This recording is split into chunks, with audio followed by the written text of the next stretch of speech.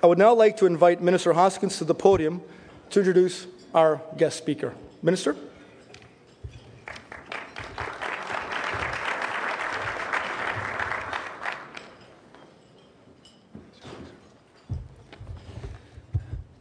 Well, thank you, John.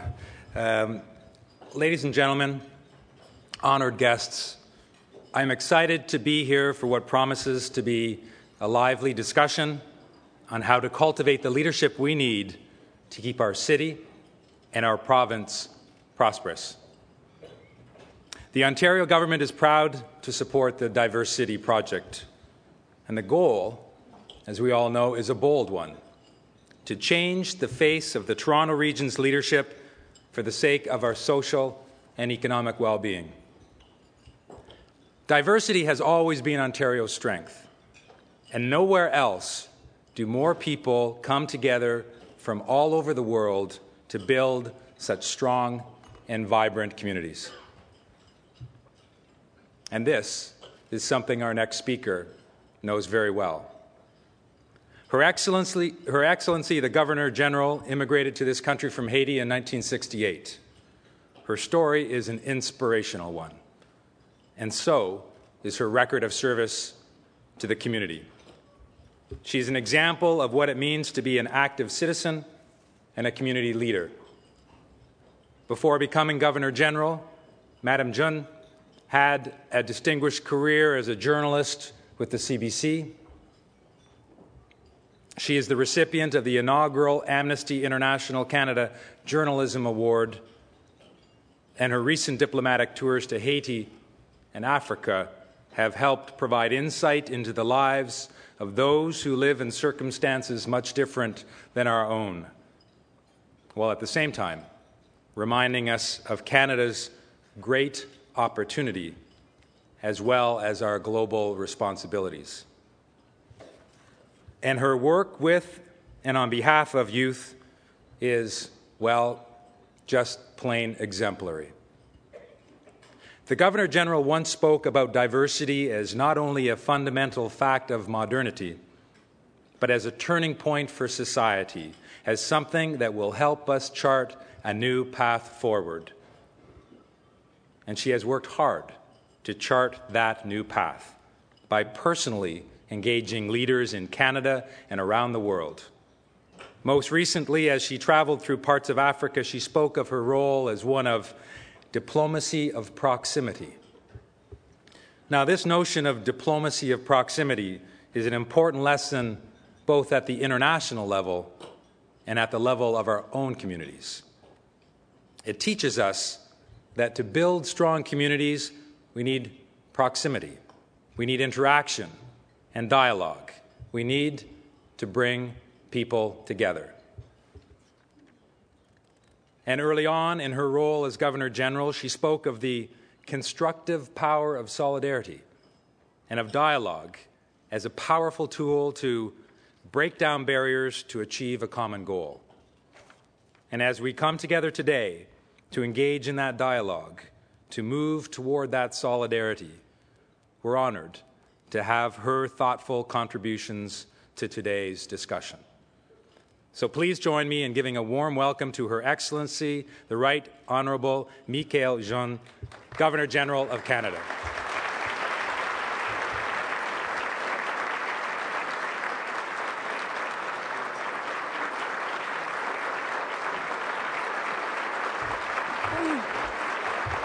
Merci beaucoup.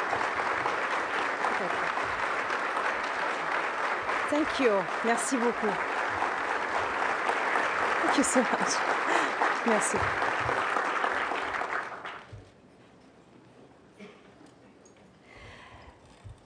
Mr. McKenna, Ms. Augustin, Ms. Stronach, Senator Zimmer, Senator Grafstein, Minister Hoskins, Mr. Capobianco, Mr. Tory, Ms. Omidvar, dear friends, chers amis, laissez-moi vous dire d'abord à quel point je suis touchée de cet accueil chaleureux que vous me réservez.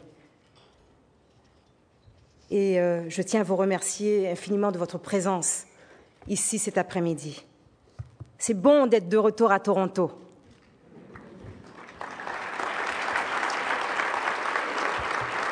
Et je suis très honorée d'être avec vous.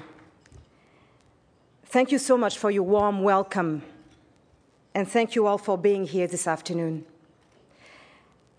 It feels so good to be back to Toronto, and I'm very, very honored to join you today. And I feel particularly touched because the Canadian Club of Toronto has been very instrumental in enhancing the scope and quality of public debate in Canada. And like you, I recognize the importance of open dialogue, critical thought, and freedom of expression, ideals that you have helped to promote and cultivate across our country for over 100 years. And you must be commended for your contribution. Bravo.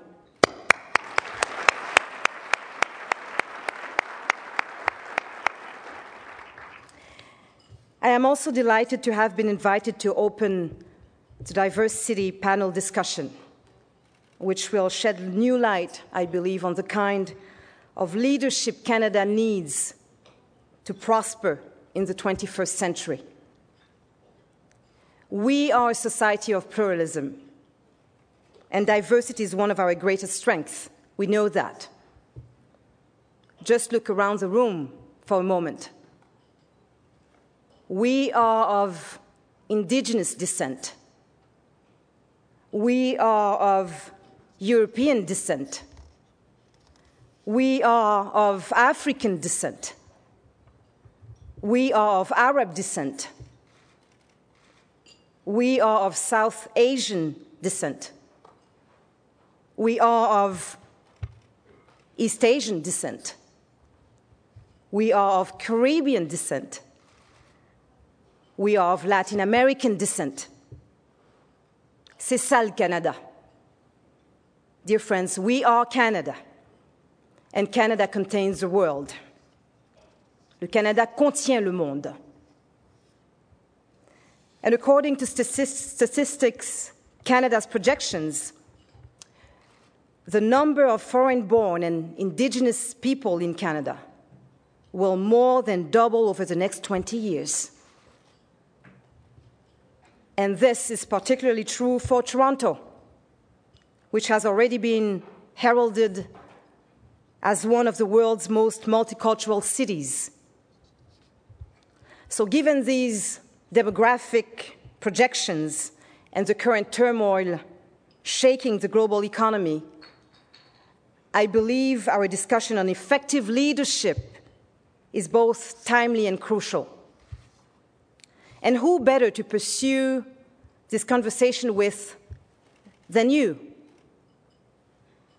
the movers and shakers of Canada's business community? Many would agree that it is in part thanks to your openness to bold new ideas, thanks to your flexibility in the face of shifting market conditions, and thanks to your willingness to embrace financial responsibility that we were able to weather the worst of the global recession. Et il est maintenant plus clair que jamais que l'économie canadienne est un modèle de stabilité dans un marché mondial tellement volatile. It has now become clearer than ever before. Canada's economy is a model of stability amidst the volatility of the global market. And I salute you all for your contributions. Yes, we have many reasons to be proud. Yes, we have many reasons to be more optimistic. But pride and optimism should not make us complacent. For as many economists are warning the storm may not be over yet.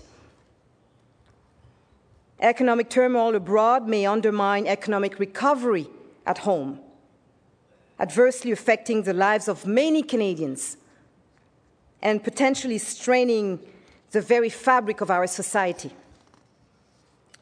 So as we strive to regain our footing in the midst of an uncertain world, let us draw strength from the creativity and dynamism of all Canadians.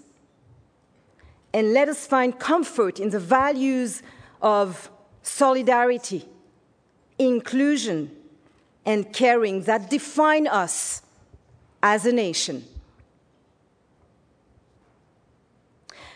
Over the last 5 years of my mandate, I have met thousands of Canadians of all backgrounds and persuasions who live by these very values. And as I traveled across the country, I was not very interested in exploring our differences because I believe we have already undertaken that exercise. What fascinated me was discovering all that we have in common. Whether I was in the North Point Douglas neighborhood in Winnipeg, Thetford Mines in Quebec, Clyde River in Nunavut, Edmonton in Alberta, Summerside in PEI, Timmins in Ontario, or Qu'Appelle in Saskatchewan, one thing became very, very clear. We Canadians care. And we are prepared to go the extra mile to help anyone in need. Just look at our unprecedented outpouring of support for the people of Haiti in the aftermath of the earthquake, which devastated so many parts of their country. Just look at the women and men who are casting their differences aside to pursue homegrown solutions to some of Canada's most intractable problems. And when I ask Canadians, why are you so engaged? Why are you so engaged? They tell me that it all boils down to refusing to be indifferent, taking ownership of one's responsibility as a citizen, renewing a spirit of hope within our communities,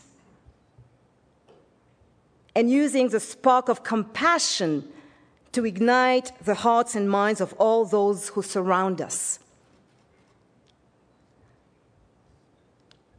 Let us be clear, every gesture is important.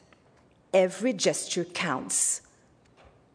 And everyone has a role to play. You name it. Ordinary citizens, public officials, law enforcement representatives, faith communities, non-profit organizations, and of course, you, the private sector. And please understand that in the places I have visited, Canadians have lauded the role corporations are playing in supporting community-based initiatives.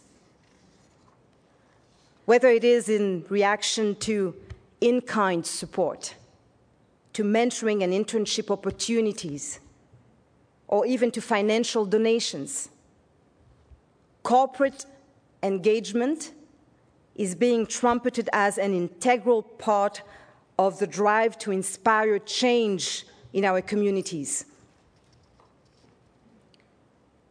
I've seen how it has given rise to new friendships and new synergies, how it has brought companies closer to the communities. in which they operate, and how it has helped Canadians understand that no matter what the naysayers say, business can be a force for social good. And it is because I too recognize that you can be a catalyst for change that I would like to speak to you directly about an issue that is very dear to my heart: empowering young leaders. As many of you probably know, one of the main reasons I accepted to become 27th Governor General of Canada is because I wanted to give a voice to the dreams, the aspirations, and the perspectives of Canadian youth. When I worked as a journalist at Radio-Canada and CBC, I discovered an almost untapped wealth of talent and creativity, as well as a refreshing outlook on the world coming from youth. For numerous young people, the old grudges and prejudices of the past are moot points. Canadian youth are growing up in an era in which having friends from a variety of backgrounds is increasingly de rigueur. De rigueur. Learning about different cultures and languages is cool. Embracing a more cosmopolitan identity is popular. And thinking globally for local change is crucial. And I find great pleasure in this culture of respect, this culture of openness, this culture of action. I can relate to it. It is a story of my life. Parce que depuis toujours, je suis convaincue d'une chose, c'est que les jeunes sont une force vive dans notre société, non pas seulement pour l'avenir, mais pour le présent, pour ici, maintenant. Et nous serons tous gagnants si nous enrichissons, nous encourageons, nous accompagnons leur plein potentiel, et si nous le valorisons, et si nous l'exploitons. Then as now, I am convinced that young people constitute a vital force in our society. And everyone wins when we nurture, we enhance, and leverage their full potential. And that is why, as Governor General, I have dedicated so much time and energy to engaging youth from every corner of the country in a dialogue on building a stronger, more prosperous, and more harmonious Canada. We live in a country of many possibilities. And our history reflects the very triumph of hope over adversity.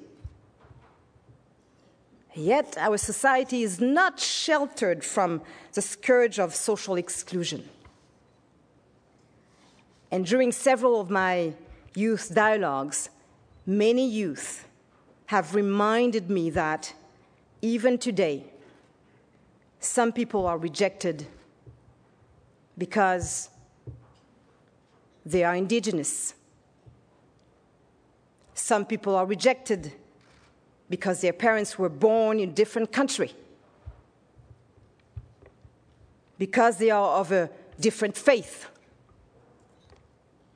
because they are female, because they have a partner of the same sex, because they belong to a linguistic minority, because they have a disability, because they are poor. And it's so important to listen carefully as young people invite us to follow their lead, by embracing diversity in all sectors of society. Why? Because it is then, and only then, that we will unleash the full potential of our country. To me, investing in diversity makes sense. It makes business sense. Let's think about it for a moment. Having people from diverse backgrounds in senior management positions can confer better access to lucrative local and international networks and markets. Maintaining a plurality of perspectives and life experiences in an organization can boost creative and innovative output. Employing a greater number of people from diverse backgrounds can help to raise the overall consumption power of a broader proportion of the Canadian population. It is simple. Saying yes to diversity is saying yes to modernity, yes to opportunity, and yes to the very future of our country. But saying no carries a huge price. For each time social exclusion closes a door, another door is opened to desolation, frustration, and despair. We have to look to our streets, to some of our neighborhoods and hoods, or to some of our more isolated rural and northern communities, to encounter a youth who has lost faith in society, adrift and sinking. He once had a big dream. That lack of opportunity simply snatched away. His father may have suffered because his PhD from a university abroad is not recognized in Canada. His mother may be an Indian residential school survivor who still bears the scars of her harrowing experience. His entire family may be unable to find decent and affordable housing and must scour the streets for a place to sleep. These circumstances and situations of vulnerability are fertile ground for predators to sneak in like thieves in the night to steal the alienated into their fold. If anything, the existence of criminal youth gangs and juvenile prostitution testifies to organized crime's determination to prey on feelings of powerlessness and solitude. And this can shatter dreams. This can bring explosions of violence. And this can even scare capital and investment away. So we cannot afford to be indifferent, nor can we risk turning a blind eye. This does entail welcoming diversity with open arms at all levels of our institutions. But it also requires opening our hearts to the new generation in its entirety and investing adequately in developing and harnessing its potential. Let's be honest. Those of us in this room who have children like me know that it will be very easy for them to find promising internships, opportunities, scholarships, and well-connected mentors.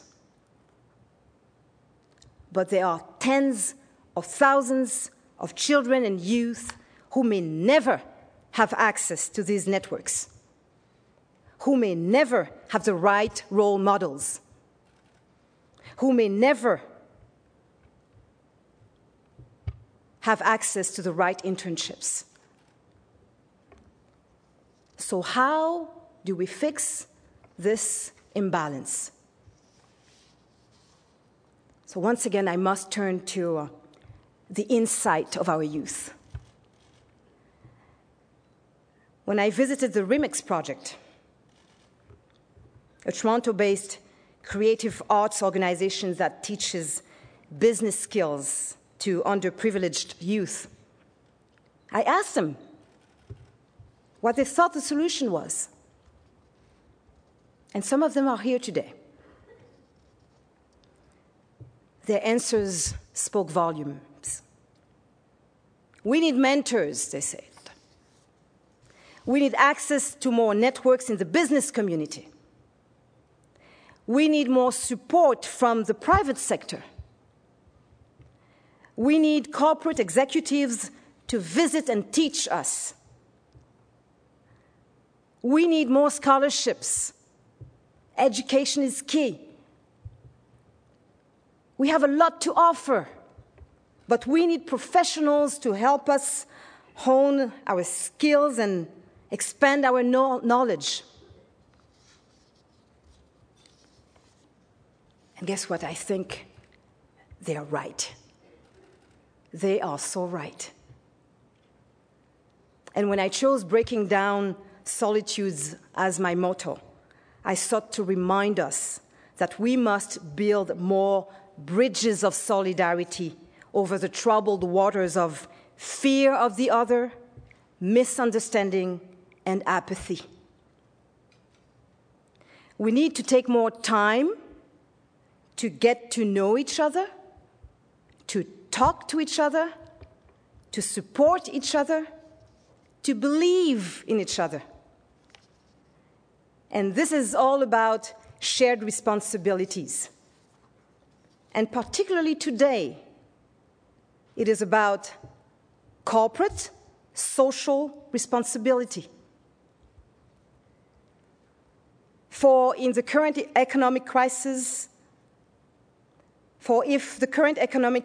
teaches us anything, it is that our future is inextricably linked to our willingness to abandon the excesses of the past, or what I like to call the everyone for himself and for his clan mentality, and cleave tighter than ever before to our most precious, most durable, and most productive resource.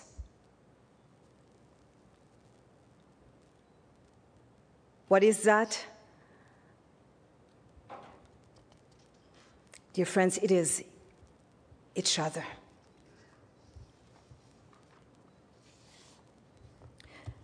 So you may be wondering,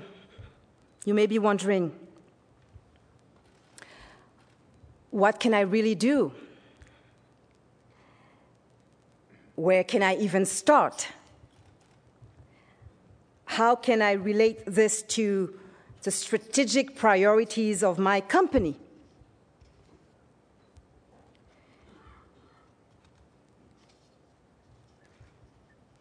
Take the time.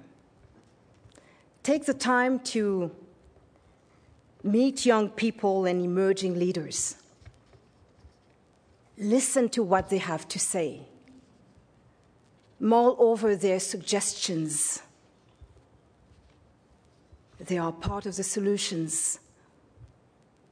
Take their requests seriously. Integrate them into your teams. Build new partnerships. Realize that in the long run, the new relationships you are forging will pay off exponentially. Because empowering youth, enhancing diversity, and investing in our communities make sense. And let me say it again. They make business sense. Would you say it with me? They make business sense. Thank you.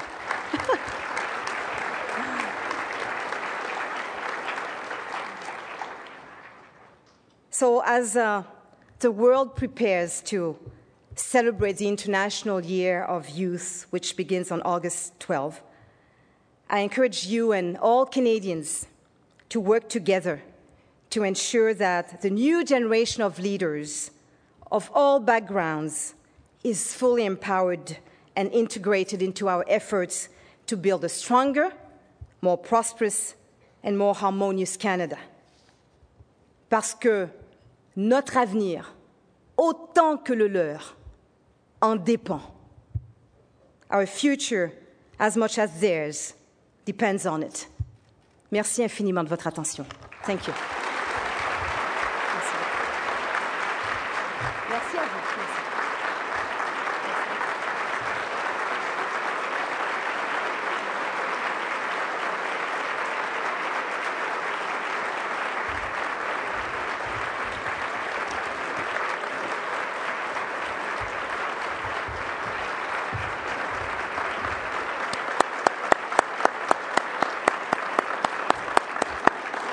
Thank you.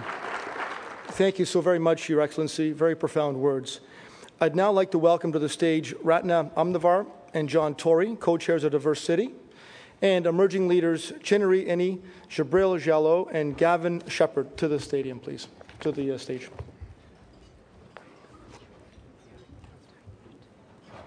I'm going to sit here, Joe. Thank you.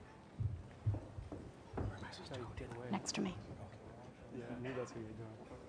I think. Yep.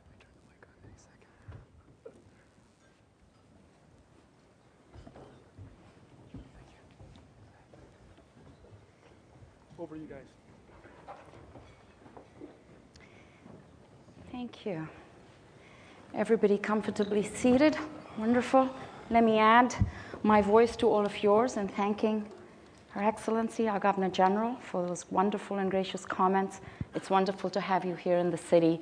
It's particularly wonderful to have you here speaking at a diversity event. We've gathered a group of leaders who are going to talk to us about leadership and leadership journeys. As you can see, John is young, Jabril, Gavin, and Chinnery are younger. And I have the enviable task of playing Oprah for an afternoon. And I'm going to enjoy it so much that I might consider a career change. Just about a year ago, David Pico and I introduced the Diversity Project to the city, and we said, we will, as a city region, imagine leadership differently. And we said to you that we would introduce you to at least 1,000 new leaders who would propel our city to diversity. I'm very pleased to tell you we are way ahead of our timelines and our goals, and we're having a wonderful project, and there's information and literature available for you to take a look at. But I want to really get into this conversation with our leaders here. So let me start with a question to all of you. And John, I'll give you the courtesy of going first because you are young. You are young. So how is the leadership required today and in our future, given the hyper-diverse nature of the city region? How is it different from the leadership of yesterday? I don't think it's just because of the diversity of our own communities, but I think it's because of the way the world is, that decision-making has to be more collaborative in nature, and as a result has to involve everybody if you can possibly do it. That's a big challenge. But I think in a world where events that take place in one corner can immediately impact on something that's going on in every other corner, where a social or environmental event can have profound economic effect and you can work all those different combinations, economic effects can have environmental effects and so on. It's not just an option, but it is an imperative to make decisions on a collaborative basis, which means, and by the way, not just in politics, but as Her Excellency said, in business, in the nonprofit sector. And I think it's going to produce better decisions. I think it's going to produce some decisions, period, if you have people at the table. And I think it means that while this room looks good today in terms of who is represented here in many respects compared to lots of other rooms, there are many, many other rooms many of us go to that don't look as good in terms of having people at the table. You can't collaborate if somebody's not there with you. So I think it's collaborative decision-making, which means people have to be at the table taking part in the decisions. Wonderful. Thank you. Chineri, what do you think? From my perspective, I think that leaders need to be more aware of the smartest mind in the room, and by that I mean the collaborative mind. I think we need to do two things. I think we need to choose leaders differently, and I also think we need to develop leaders differently. And that thinking outside the box, or that collaboration that John was mentioning, it just can't happen from the same insular networks that we've been used to working with in the past. We need to, when I said choose leaders differently, I believe we need to choose leaders who are skilled at incorporating inclusionary practices into the way they run their businesses. And when I speak of developing leaders differently, I think that we need to expand our definition of talent to recognize both formal and informal work experiences. And we also need to help those leaders think differently or think outside the box. And our CEO, Gord Nixon, who just spoke a short while ago, heads our Diversity Leadership Council within RBC. And I mention that because I think that diversity has to start at the top of the house, and that trickles down and affects the culture of the whole organization. And that Diversity Leadership Council meets each and every quarter and reaches out to employees across the organization to bring in new and innovative ideas. So every quarter we're looking at how we can run a merit-based organization better with an innovation mindset. And recently, Ratna, I'm a graduate of the Diversity Fellowship Program, and I was asked to join a DLC meeting to share some of my experiences. And one of the things it did was it forced me to reflect on my own experience as a diverse person. And I realized the lens of privilege that I look through. And by that I mean I've been afforded a fantastic education. And that has changed the way I see the world. So no matter how diverse we all think we are, there's always more to learn. So I think that if we choose and develop talent differently, that will make a huge difference. So Gavin, you come from a very different world, let's say, from Chineri. Right. What do you make of leadership today? I think it's definitely about recognizing that leadership comes in all shapes and forms, and I think also that one statement that she just mentioned, the idea of having an innovation kind of mindset, right, and where that comes from and how it works. I mean, looking at the world today and looking at where we've been, the leaps and bounds in the last couple of decades, we never could have predicted the challenges that we're facing. We never could have predicted how global our economy has become, And as Toronto, especially, being such a center for kind of a soft economy, economy that's based on intellect, that's based on what people bring to the table and the different types of intelligences, I think we have to be able to look and cast a far net to make sure that we're getting all of those there so we can move forward, in a progressive way. And I think, one thing that steps out to me too, building off that comment, Sir Ken Robinson is a really, really interesting thinker and speaker and whatnot. And he always speaks about that idea of not being able to prepare for the future because of how rapidly things are changing, in technology and the way that we interact with each other and the opportunities that arise.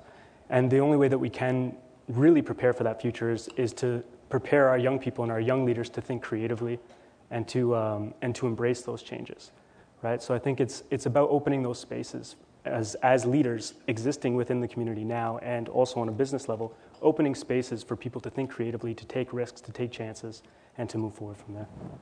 I think that's a great segue to Jabril, because here's the living example of taking risks and doing things differently. Jabril, can you reflect on that question, the leadership of tomorrow and today being different from the leadership of yesterday? I could speak on the leadership of today. I'm a leader myself, so I just can give you the definition of what I feel a leader should be and should have. I feel a leader should be strong, outgoing, open-minded, be able to put themselves in any, well, not be able to put themselves in a situation, but be able to take themselves out of any situation they've been put in by like weighing out the pros and the cons and figuring out which way and what they should use to get out of that situation, especially helping their team do the same thing. And sorry, I'm a bit nervous. That's fine. I'm obviously not doing my job as Oprah well enough, because whenever I see her, she helps people relax. So I have a long way to go to learn that. Chineri, let me get back to you. You spoke about thinking outside the box. Your whole life has been, in a way, outside the box. Can you describe to us how that way of acting and thinking, how it has helped you get to where you are today? I certainly can. And I'll speak about my career. 11 years ago, when I was a new graduate from UBC, I was profiled in an article for nonprofit work that I was really heavily involved in. And as a result of that article being released, I got a call from RBC. And the woman on the phone mentioned that the volunteer experiences that I'd gained while I was a student were considered to be leadership experience, on par with any of the working experience on my resume. Of course, that pleased my parents, who were curious as to why the bank called on a Sunday afternoon. But really what that message that it gave me was that skills, regardless of where they're developed, are still transferable. And by bringing in a variety of different types of individuals into the organization, we can strengthen the way that we do business. Now, I personally recognize that I check off a lot of boxes on any diversity scorecard, being a woman of African and Aboriginal descent and contending with a physical disability, being an amputee. And each one of you, as we walked up to the panel today, formed an opinion of each one of us, including myself, probably in about 30 seconds. And I recognize that that's human nature. We will always need to categorize. But in my opinion, I think the most important question we need to ask ourselves is, number one, we need to be aware of it. Number two, we need to ask, how can these attributes translate into my business? How can these attributes help and benefit my workplace? And in my case, let's say the disability, for example, having to overcome any obstacle in your life, whatever that is, really can speak to a tenacious mindset when you thrive. And that mindset, I can absolutely share with you, has translated into my work and my work ethic. And that looking at things differently will allow us to gather more of those unique and different individuals that will strengthen us. I also wanted to talk about the fact that I don't think that the discrimination or the lack of solidarity is a conscious effort on anyone's part, well, for the most part. I think that really we do these things silently. And the very fact that we're here today, we recognize that there is an issue, that we need to consciously broaden our networks. We need to consciously open our eyes to new and different people. And by opening our minds, I think that will ultimately open doors for our business and for our workplace. Thank you. Jibril, I hope you're feeling more comfortable now. Because let me ask you the next question. When we chatted earlier, I was impressed by how many risks you've taken. And your whole life is really a story of risk. Would you like to share some of those stories with us? One story with us? We're running. The story that we were talking about earlier was when I was in high school. I wasn't too concerned with doing my schoolwork all the time. Didn't really like school. And my mom, this was in grade 10, my mom didn't come to my grade 8 graduation because she said, you didn't do that well, I'm not going to come. So I was like, okay, whatever. But when I went to the graduation, it kind of hurt me because all my friends' parents were there, my mom wasn't there. So that kind of bothered me for a bit, but I didn't do better in school. But in grade 10, my mom said to me, why do you go to school? So I was like, what do you mean, why do I go to school? I go to school because I have to. And she's like, no, well, just don't go anymore. I'm like, why? She's like, oh, you don't do good anyways. I said, Mom, you don't think I could do good? She's like, no, I don't think you could do good. I'm like, Mom, I could do good. I just don't like to go to school. And she's like, okay, yeah, whatever you said. I said, all right, Mom, let's make a bet. If I do good in school and obtain like a good average, I think it was like 94%, you got to start treating me like a man. And she's like, treat you like a man? I'm like, yeah. I'm like, I'm the man of the house, so I think you should treat me like a man. So she was like, all right, well, I know I'm going to win the bet anyways, so let's go. So the next day I went to school, I told all my teachers, I'm like, all right, listen, I got this bet with my mom. If I do good in school, I'm going to be the man of the house. All my teachers are laughing at me. I'm like, all right, I need you to help me out as much as you can. So all the teachers like moved me from the rest of the kids, and I sat by the teacher's desk, and I'd like, go over all the questions with them that I didn't understand. I stayed after school, stayed in for lunch. And then, I'd get some test scores and they'd be really good. And I'd bring them home to my mom, like, Mom, look, it's getting closer, get ready, And my mom's like, yeah, whatever, we'll see. It's just 1 mark. I'm like, all right, cool, don't worry. And then the midterms came around. I was like, perfect, this is good. This will buy me some time, I'll be good. Went home, showed my mom. She's like, oh, it's just the midterm. It's not the full thing. It's hard. It's easy to get the marks, but it's harder to keep them. I was like, all right, cool. We're going to do this. So I went back to school, and I stayed. I had all these projects, and my teachers were really on me. And now the end of the year came, and I got my marks back. My math mark was like a 93%, and I've never even got over 60 in math before. So it was a really big change. My drama mark, I got 99. Marketing, I got 96. And I think I had horticulture class or something. I got in the 90s. So I brought, and that was they showed me the marks the day before. And I was like, all right, Mom, report card's coming out tomorrow. These are the things I've written up. This is how you got to treat me after tomorrow. So she read the list and she was laughing. One of them was like, all right, you can't ask me where I'm going when I'm leaving the house. Second thing is, I like steak on Wednesdays, so make sure. So, me and my mom, we just had a little fun. But the sad thing was the day my report card came out was November 13th. It was a Thursday, 2003. The morning that my report card came out, my mom passed away that morning. So it was but from that day on, I was just everything I do, every success point that I've hit in my life, I do it like it was that report card from my mom. Beautiful story.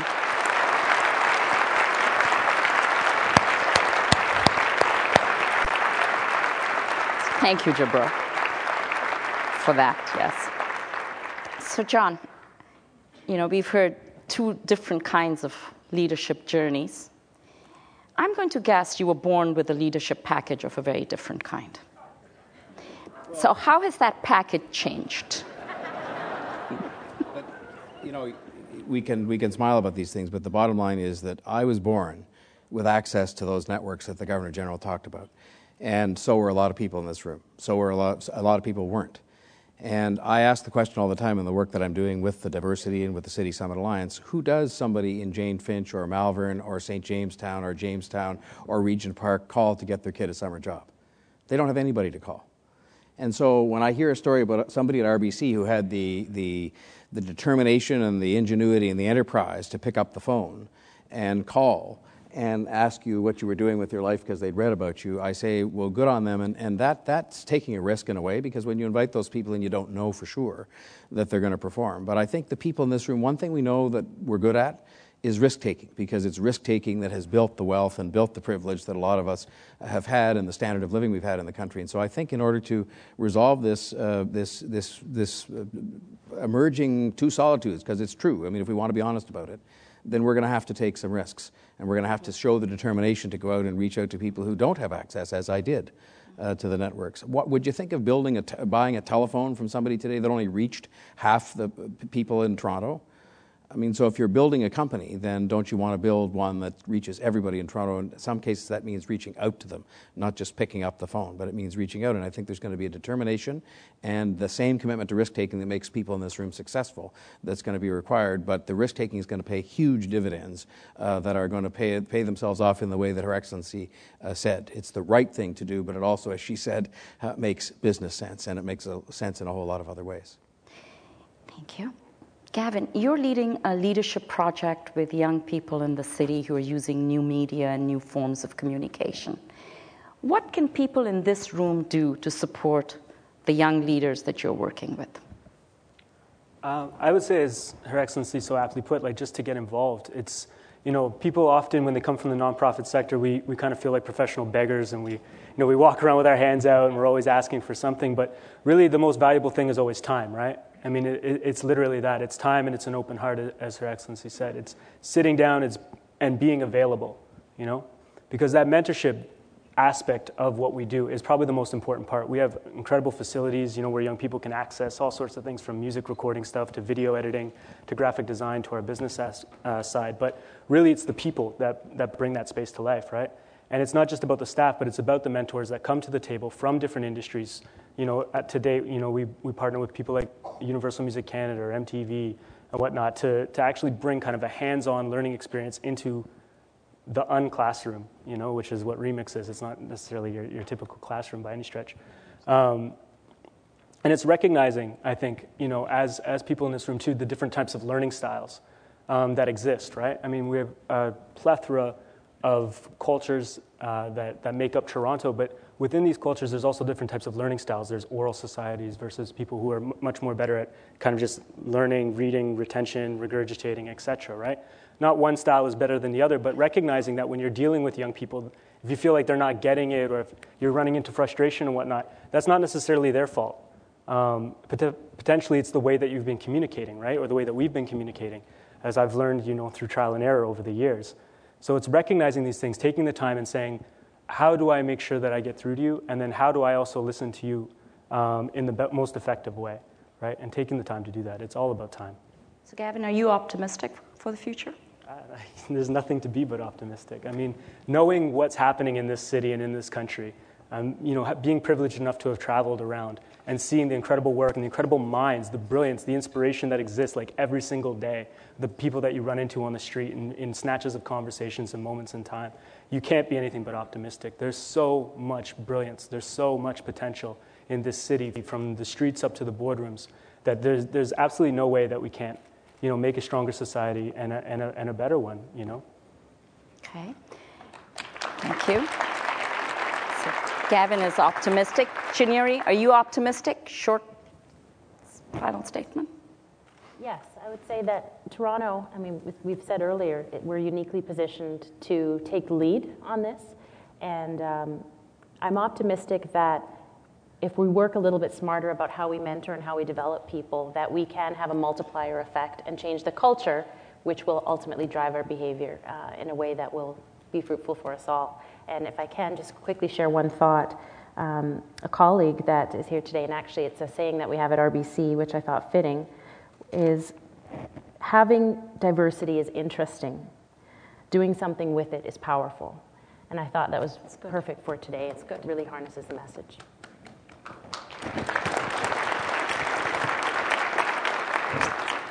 Jibril is, of course, on the fast track on the fashion scene. Are you optimistic for the future? I'm definitely optimistic for the future. Good. Gavin?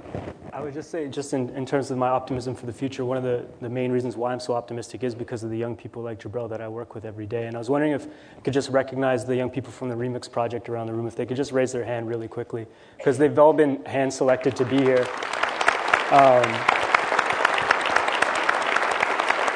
The one thing that we've never been about is tokenistic, and it's not, and that's the furthest thing from what we're about. We're always about merit. It's a meritocracy, right? But it's understanding that some people have harder times accessing, networks to be recognized and what their merit is. So just wanted to recognize those young people that are around the room. They're here because they've actually excelled through different semesters and different classes. They've been called from that and are really some of the brightest and interesting young minds in the city. So if you have a chance to talk to them, please do. Thank you. John, I'm going to give the final word to you because unfortunately our time is up. What's the message you'd like to leave this room to leave with? Well, I think the fact is the young people today that the Governor General talked about are more talented. I'm glad I am getting older, as you were so kind to point out earlier, because it means that I'll be retired before they really get into the workforce and the professions and the nonprofit world. But a lot of them just need a little bit of help taking the talent they have, which is incredible, and getting to where they can be and where they can fulfill their potential. It's not true to say, build it and they will come, because sometimes people don't know what it is or where it is or how to find it. And so I think if you take the example of the one phone call that we heard about from Chineri, that somebody at the Royal Bank made, and each of us decides we're going to do that in our own way to reach out to somebody, it is going to make a difference. All of us in this room are privileged. We're privileged just by the fact we're here. But I think we've got to take that as a responsibility to reach out and harness this talent, which is in our self-interest in terms of being prosperous and businesses and professions doing well, but it's also the right thing to do, which I think Canadians try to do pretty well every day if we can. So I'm very optimistic we'll do that, because we know it's the right thing to do and because it makes so much sense. Thank you. Well, that brings us to the end of our event. Thank you very much, panelists. Thank you, Your Excellency. Thank you to the Canadian Club. Thank you to the panel. Thank you very much to Ratna, John, Chineri, Jabril, and Gavin. Another round of applause. Thank you very much. And I know that they'll stick around after lunch if you have any questions, further questions. And also wanted to thank again Her Excellency, the Right Honourable Michaëlle Jean, Governor-General of Canada, for joining us today. This very special event and your very special words to us. So thank you very much. And now, ladies and gentlemen, would you please rise for the departure of Her Excellency, the Right Honourable Michaëlle Jean, Governor-General of Canada, as she has a very busy schedule. And thank you so much, Your Excellency, for joining us today. The Governor-General.